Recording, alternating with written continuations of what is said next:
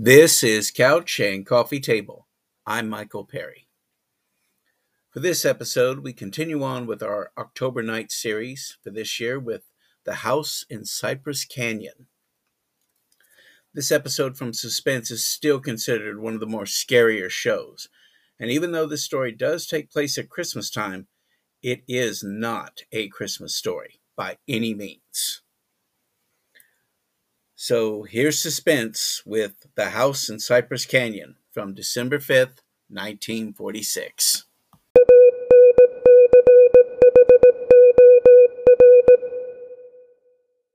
And now, Roma Wines, R-O-M-A, Roma Wines present Suspense. Tonight, Roma Wines bring you Robert Taylor in The House in Cypress Canyon, a suspense play produced, edited, and directed for Roma Wines by William Spear. Suspense, radio's outstanding theater of thrills, is presented for your enjoyment by Roma Wines. That's R-O-M-A, Roma Wines. Those better-tasting California wines enjoyed by more Americans than any other wine. For friendly entertaining, for delightful dining. Yes, right now, a glassful would be very pleasant, as Roma Wines bring you Robert Taylor, star of Metro-Goldwyn-Mayer's Undercurrent, in a remarkable tale of suspense.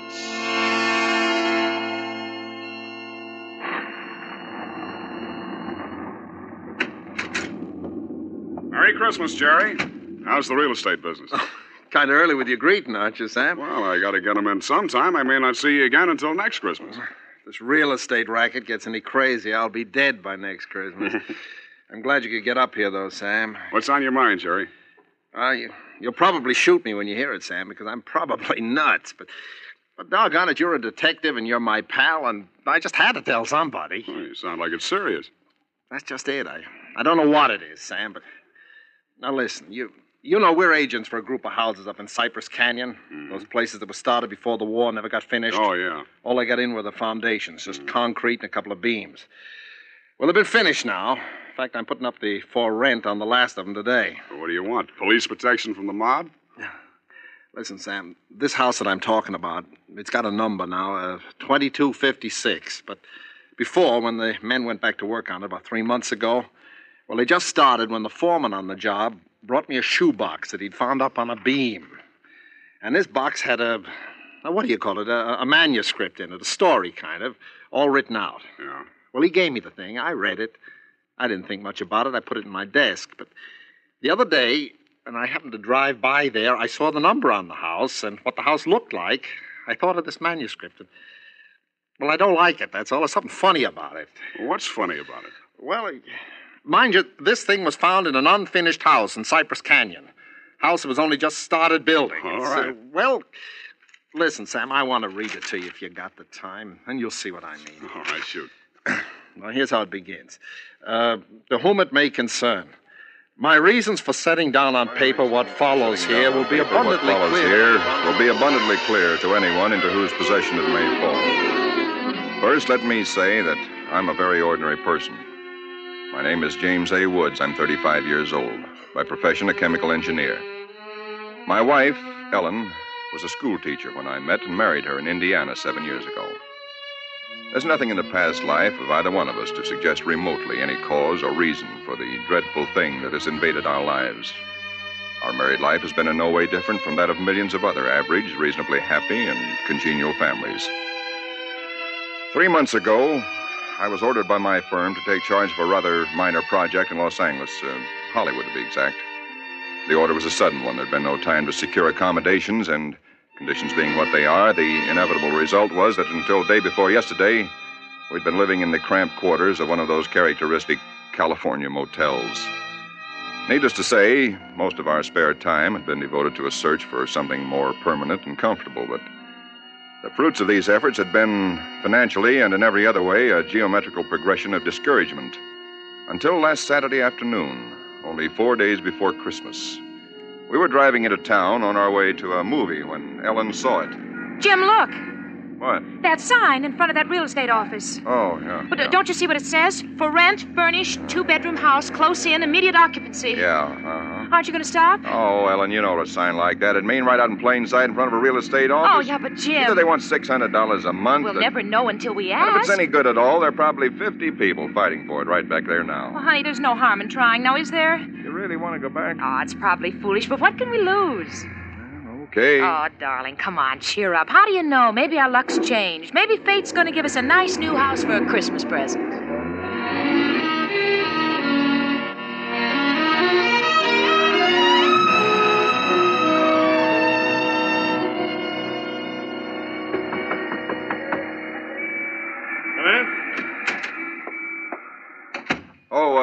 We're sorry to bother you, but we just happened to see that for rent sign outside. Oh, and, yeah. I hung it outside just this minute. Is the house available? Why, sure it is.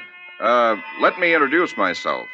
My name is James A. Woods, and this is my wife, Ellen. How to do? Wow. Looks like it's fixing to rain. Yes, so it does, doesn't it?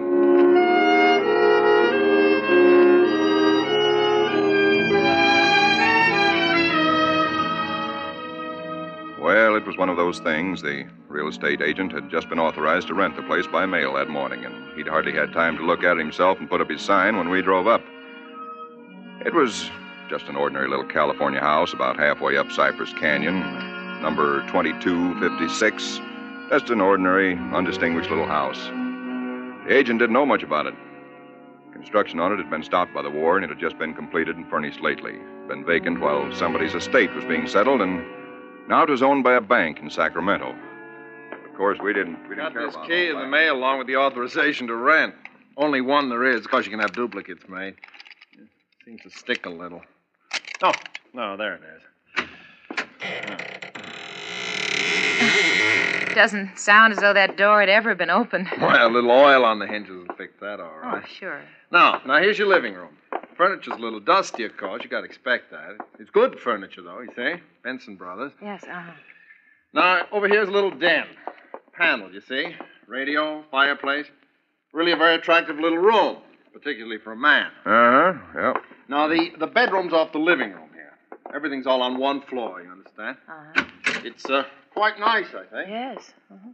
You can see you get the morning sun here. There's a view of the canyon through these front windows. You got cross ventilation. That's about all there was to it.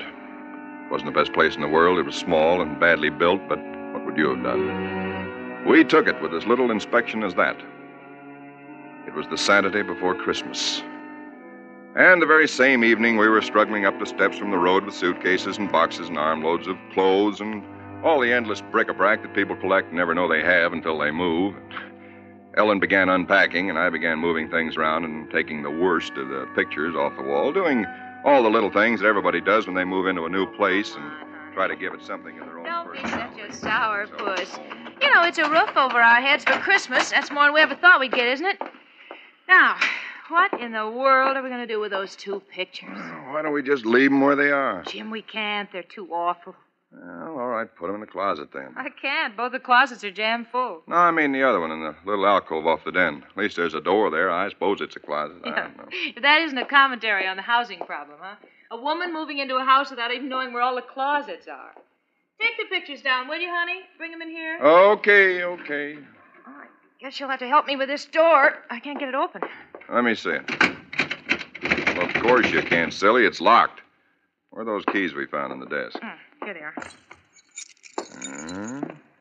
No, not this one. Sure, this one won't work. No. Feels like an awful solid door for a closet. Oh, and that's one solid door in the house. No, this one won't do it either. Well, we'll just have to get a locksmith up here on Monday. I'll put the pictures behind the desk, okay? Yeah, all right. Jim, if you could just help me move this armchair, huh? Oh, Ellen, will you let it go until tomorrow? You know what time it is? Oh, but honey, I'd like to get the place looking just a yeah, little but it's bit. almost midnight. In fact, it's exactly... What was that? Tomcat, I guess, out in the brush somewhere. Sounded near. Oh, hope that doesn't go on all night. Well, there's much we can do about it. Come on, Ellen. I'm dead tired. All right, Jim, all right. Where'd you put the toothpaste, honey? It's right in the medicine cabinet. Oh, yeah. Jim, we ought to get some firewood tomorrow. You know, a fire in that living room would make all the difference in the world. Can't. Sunday. Well, Monday then. Jim, I think red curtains are what we need, don't you? Mm-hmm. You know, just at least for the living room. Anyway, the ones in there now have just got to come down. Yeah, I suppose they do. What do you think of red? Well, I guess it's all... Jim. Some tomcat. Jim, it sounded in the house. Oh, now, how could it be in the house, Ellen? We've been over every inch of the house. Except that closet. Now, how could a cat or anything else be in the closet that's been locked up for over a year? I don't know. It's probably under the house. A wildcat or mountain lion or something. I hear they have them in California. Jim, I don't like Well, it. neither do I like it, but there's nothing we can do about it tonight. Well, maybe we ought to call somebody, the police or some don't neighbor. be silly, Ellen. You act like a kid. Come on, let's go to bed, huh? Well, all right, I suppose it is silly. Jimmy, did you lock the door? Yeah. Can I turn out the lights now? Yeah. All right. Good night, Ellen. Sleep tight. Good night, Jim.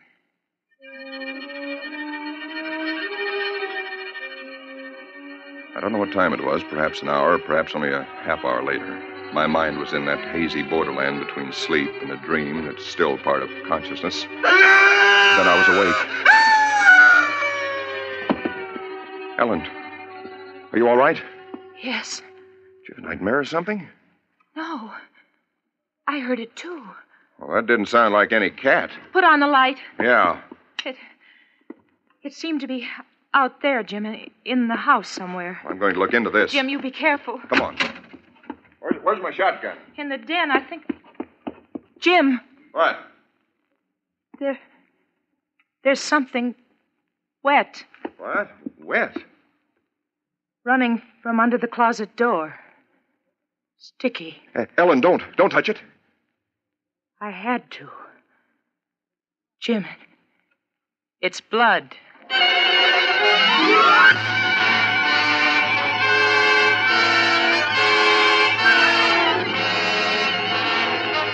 For suspense, Roma Wines are bringing you Robert Taylor in The House in Cypress Canyon.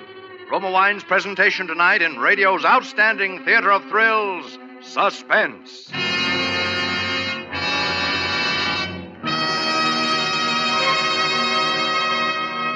Between the acts of Suspense, this is Ken Niles for Roma Wines. These days before Christmas are busy ones indeed, yet smart hostesses everywhere find time for shopping and distinguished home entertaining later. The secret? Magnificent Grand Estate Wines. Presented by Roma, America's greatest vintner, Grand Estate Wines add distinction to your hospitality on a moment's notice. Make your holiday welcome, effortless, and in perfect taste. The brilliant clarity, full fragrance, and mellow taste of Grand Estate Wines please discriminating people everywhere. For Grand Estate Wines, limited bottlings by Roma, are born of choicest grapes, then patiently guided to superb taste richness by Roma vintner skill, necessary time, and America's finest winemaking resources.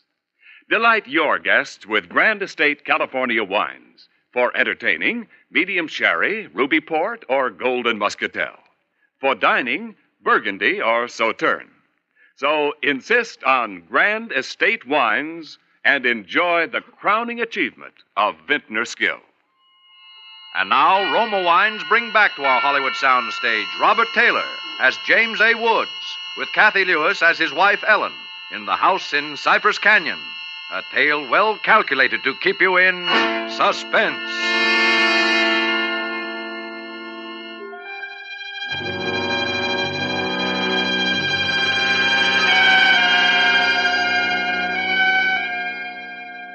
It cannot be too difficult to understand from the foregoing why I've taken the pains to set down in writing the events related here. To find in one's newly rented house a closet which cannot be opened is in itself certainly no great cause for alarm. But to be awakened in the stillness of the night by unearthly cries within that house, to find oozing from under that closet door something that is unquestionably blood, that's another matter. Perhaps others might have been braver than we. Suffice it only to say that we got out of the house in something very close to a panic. and only returned when we had the moral support of 2 stalwart Los Angeles policemen. You just moved in here, you say? That's right, officer. You can see we're still unpacking. And the place has been empty right along before that? Yeah, I don't know much about that part of it. You could check all that with the real estate agent, though. Well, where is this closet? Oh, it's right in here, officer. And the blood is... Where? Where's the blood? Jim? Officer, I swear to you, there was blood on the floor less than an hour ago. I saw it. Uh-huh. It was running out from under that door. We heard that noise, and we got up, and then we saw it. The door was locked. Locked, huh? Oh, no, Well, it seems to be all right now. Hey, you folks aren't trying to be funny, are you? Isn't there anything in it? No, ma'am, there is not. Look, officer, we're reputable people. You can call my firm. They'll tell you all about me. There's nothing wrong with this closet. Walls are solid. No trapdoors. If you think I'm lying... I didn't say that, mister. Oh, you probably did hear some sort of a noise, and you got a little panicky, and... What about the blood? It got on my hand. It isn't there now, is it? Yes. Where? I feel it. Now, you folks just take it easy. You know, you're liable to hear all kinds of noises up in these canyons at night. You're from the east, you say? Yeah. I'm sorry, officer. Ah, that's all right. That's all right. If you have any real trouble, call on us anytime. All right. Well, good night. Good night. Good night. Hey, you ought to have this door fixed. That's enough to scare you. Yeah, we're going to have it fixed.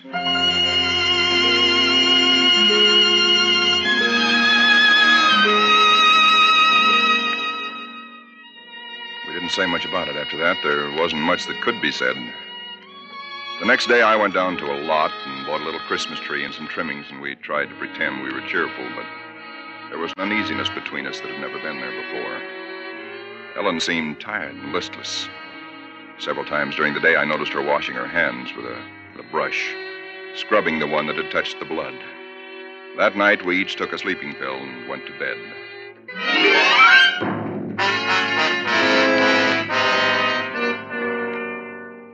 It was sometime after midnight when I was suddenly wide awake and staring into the darkness. In some way, I knew at once and instinctively what had awakened me. Ellen was not in her bed nor in the room. The nameless thing I feared gripped at my heart until I could scarcely breathe. I opened the bedroom door and started through the house, putting on every light that I could find. There was not much to search, but I searched thoroughly. The living room, the kitchen, bathroom, den, even the garage. And all the time, the dread of looking where I knew at last I must look. For I think I knew from the very first time where I'd find her. It must have been a full minute that I stood before that closet door. Then I opened it. She stood there rigid, her arms at her sides, her fingers extended like claws. Her hair was over her face, her eyes stared out of it. Her lips were drawn back in a grin like an animal at bay. For a moment, I was frozen with the horror of it. I stretched out my hand. Very deliberately, she turned her head and sunk her teeth until they met into the flesh of my forearm. I'd raised my hand to strike at her, but already she'd relaxed her hold and gone utterly limp. She would have fallen unless I'd caught her. I carried her into the bedroom and laid her on the bed. Strangely, at that moment, my only thought was how I might revive her. Until I saw that it was not a faint, but a sleep that she'd fallen into. Sleep as deep and heavy as though she'd been drugged. And so I left her. But for me, that night, there was no sleep.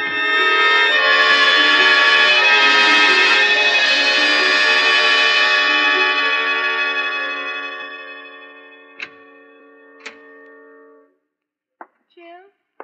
Yes, Ellen? What are you doing up so early? Oh, I got a little restless. Went out to make some coffee. Oh. Oh. I had the most wonderful sleep. And I feel so rested. Do you? Mm-hmm. Jim. What? What's the matter with your arm? Oh, I just heard it. Why, honey, it's terribly swollen. Let me see it. No, it's all right, Ellen. Oh, it isn't all right. You've got to see Dr. Wesley right away. Sure, I will. No, I now will. you promised me, Jim, that you'll go the first thing this morning. How'd it happen? Why, there was a dog. A dog? Yeah, I heard him trying to chew through the screen door. I went out to chase him away, and he bit me. Well, you mean there was all that racket and I didn't even wake up? No, Ellen, you didn't even wake up.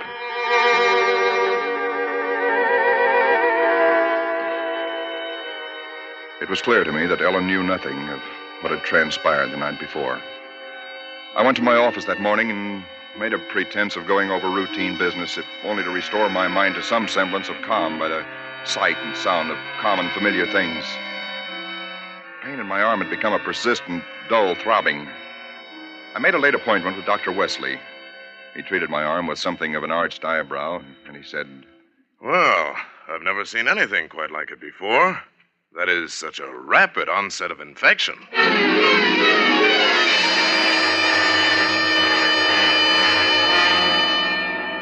It was dark when I left his office. I hadn't realized it was so late. Driving home, my car seemed sluggish until I saw the needle on the dashboard and realized that I was pushing it to the utmost of its speed. And I was racing home to prevent something before it was too late, before the darkness had conspired against me. For somehow I already knew with certainty that it was the darkness and the night that I had to fear. The curves of the canyon seemed endless. And then the cold fear leaped up inside me. My house, too, was dark. I went slowly up the stone steps from the road, looking, praying for some sign of light or light. There was none. The house was empty. Ellen was gone. I looked with the same self-torturing thoroughness, and in that closet first of all, knowing as I did so that it was hopeless. And so, alone in that empty house, I waited, powerless and helpless now, deadened in thought and will, empty as the house itself, save only for the overwhelming sense of a terrible foreboding. It was sometime in the early hours of the morning, I snapped on the radio, shortwave. Why, surely a minor question now. I only know that I did. And then I heard it. Car 58, car 58, go to Laurel Canyon, the 4000 block. A report that a man has been injured or attacked. Condition thought to be critical. Ambulance will follow. That is all. I was there almost before the police, edging my way through the little crowd, staring down at the man lying there in his white uniform under the streetlight. Yeah, the milkman, poor guy. I heard him scream, but when I got here, just like this, there's nothing around to stand back, stand back. Please stand back. Well, you again. I heard it on the radio. I live just down the road. Yeah, I remember. What happened? Well, take a look. Maybe you can tell us. He was dead. And he was lying on his back. And his throat had been torn out, as though by the fangs of some wild animal.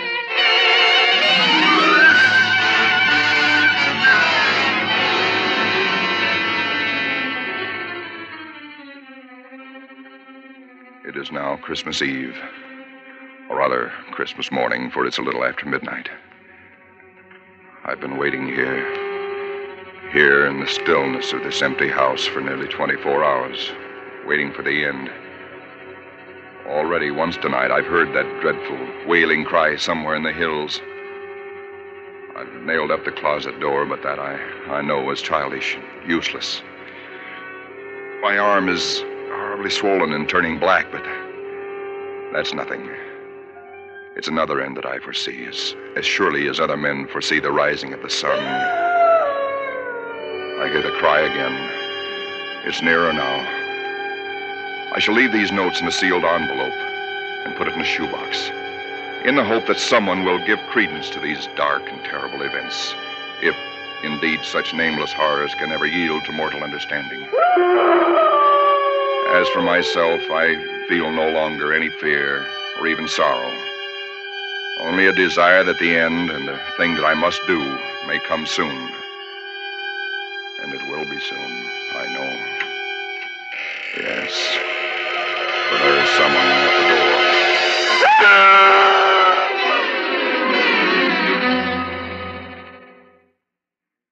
Someone at the door. Well, what do you make of it, Sam? It's quite a yarn. But what of it? That's what I thought. Now, listen, that's not quite all of it. Huh? Clip to it's a newspaper clipping. Listen. Hollywood, December the 26th. police reported what was apparently a case of murder and suicide in Cypress Canyon sometime in the early hours of the morning. The victims were James A. Woods, a chemical engineer, and his wife, Ellen. Preliminary investigation indicates that Mrs. Woods was killed by the blast of a shotgun in the hands of her husband, who then turned the weapon upon himself. That she fought desperately for her life, however, was evidenced by the disorder of the room and the severe lacerations inflicted upon her husband about the neck and arms. This is the second tragedy to be reported in Cypress Canyon within 24 hours, the other being the unexplained death of Frank Polanski, a milkman. Well, no such murders or whatever they were ever occurred, if that's what's worrying you. The clipping, well, you have those things printed up, you know. No, it's not that, Sam. That story was found in an unfinished house in Cypress Canyon. No number, no nothing, just a framework. Uh-huh. Now that house is finished. When I drove by it today, but that's what stopped me, Sam, because it all fits. Now that it's finished, it is the house in the story, the same construction, the same vines and creepers on the lawn, even the same number. So what? A guy who knows roughly what this house is going to be like writes a yarn and loses it or something. Did he know the place was going to be listed for rental today, the Saturday before Christmas? Oh, Jerry, coincidence. Two bits you find the guy next door is a ghost story writer or something, and he's been wondering for a year what happened to that thing he wrote. Okay, coincidence. Well, I'm sorry I bothered you, Sam. Don't be silly. I liked it. It's a good yarn. That the for rent sign you were talking about? Oh, yeah. I'm going to put it up outside now. Uh-huh. Well, so long, Jerry, and Merry Christmas again. Yeah, well, thanks, Sam. I guess I was kind of silly, all right. Huh? Listen, when a guy named, whatever it is, Woods, with a wife named Ellen comes in to rent that place from you, then you can start worrying. Yeah. Well, so long, Sam. So long, Jerry. Come in. Oh, we're sorry to bother you, but we just happened to see that for rent sign outside. Well, yeah, I hung it out just this minute. Is the house available? Oh, sure it is. Let me introduce myself. My name is James A. Woods, and this is my wife, Ellen. How do?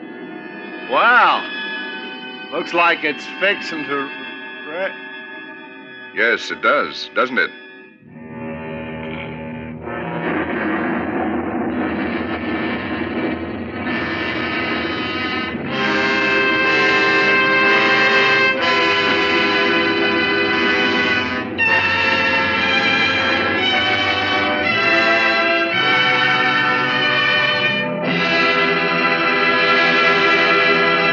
Suspense. Presented by Roma Wines, R-O-M-A, Roma Wines, selected for your pleasure from the world's greatest reserves of fine wines. Tonight's show marks the third birthday of Suspense on the air, and this is Ken Niles asking our star of the evening, Robert Taylor, to help us celebrate. Why didn't you tell me before, Ken? If I'd only known, I'd have baked a cake. Well, Bob, all Suspense parties are surprise parties. As an old hand on Suspense, you know that in our plays, the tables are usually turned on the star. So tonight, although it's our birthday, we're going to give you a present. Here it is, a gift basket of Grand Estate California wines from Roma, America's greatest vintner, to our distinguished anniversary guest, Robert Taylor. Thanks, Ken. You turn a nice table. And you can set a nice table with Grand Estate Burgundy in your basket, Bob. For Grand Estate Burgundy means rare dining pleasure, adds memorable distinction to holiday dinner. Even everyday meals are outstanding in taste when Grand Estate Burgundy is served. Yes, all Grand Estate wines presented by Roma are limited bottlings of outstanding taste excellence. That I know about Grand Estate wines, Ken. But did you know that for Grand Estate wines, Roma selects only the choicest grapes? Then the ancient skill of Roma master vintners, necessary time, and America's finest winemaking resources guide the cuvée of this grape treasure to rich taste luxury. That's why discriminating wine users everywhere look to Grand Estate wines as the crowning achievement of vintner skill. Reason enough. And now, Ken, who's all set to star on Suspense next Thursday? It's that very wonderful actress and wonderful girl, Miss Susan Peters. Susan will appear as a young lady in straitened circumstances who finds herself mistaken for a very rich young lady and who is forced into continuing the deception with murder as a result. I'll certainly make it a point to listen. And before I go, I'd like to thank this really great company of actors who have played with me tonight, and particularly Kathy Lewis, who played Ellen. Thank you, Bob. Tonight's original suspense play was written by Robert L. Richards. Next Thursday, same time, you will hear Miss Susan Peters as star of Suspense. Produced by William Spear for the Roma Wine Company of Fresno, California. This is CBS, the Columbia Broadcasting System.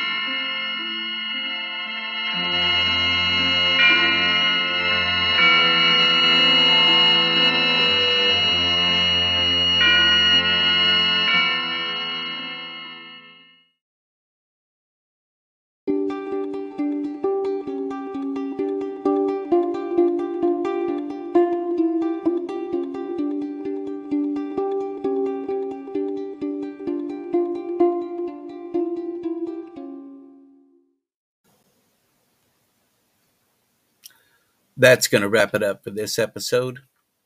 We appreciate you stopping by and listening in with us here on the couch, and we hope you'll continue to do so.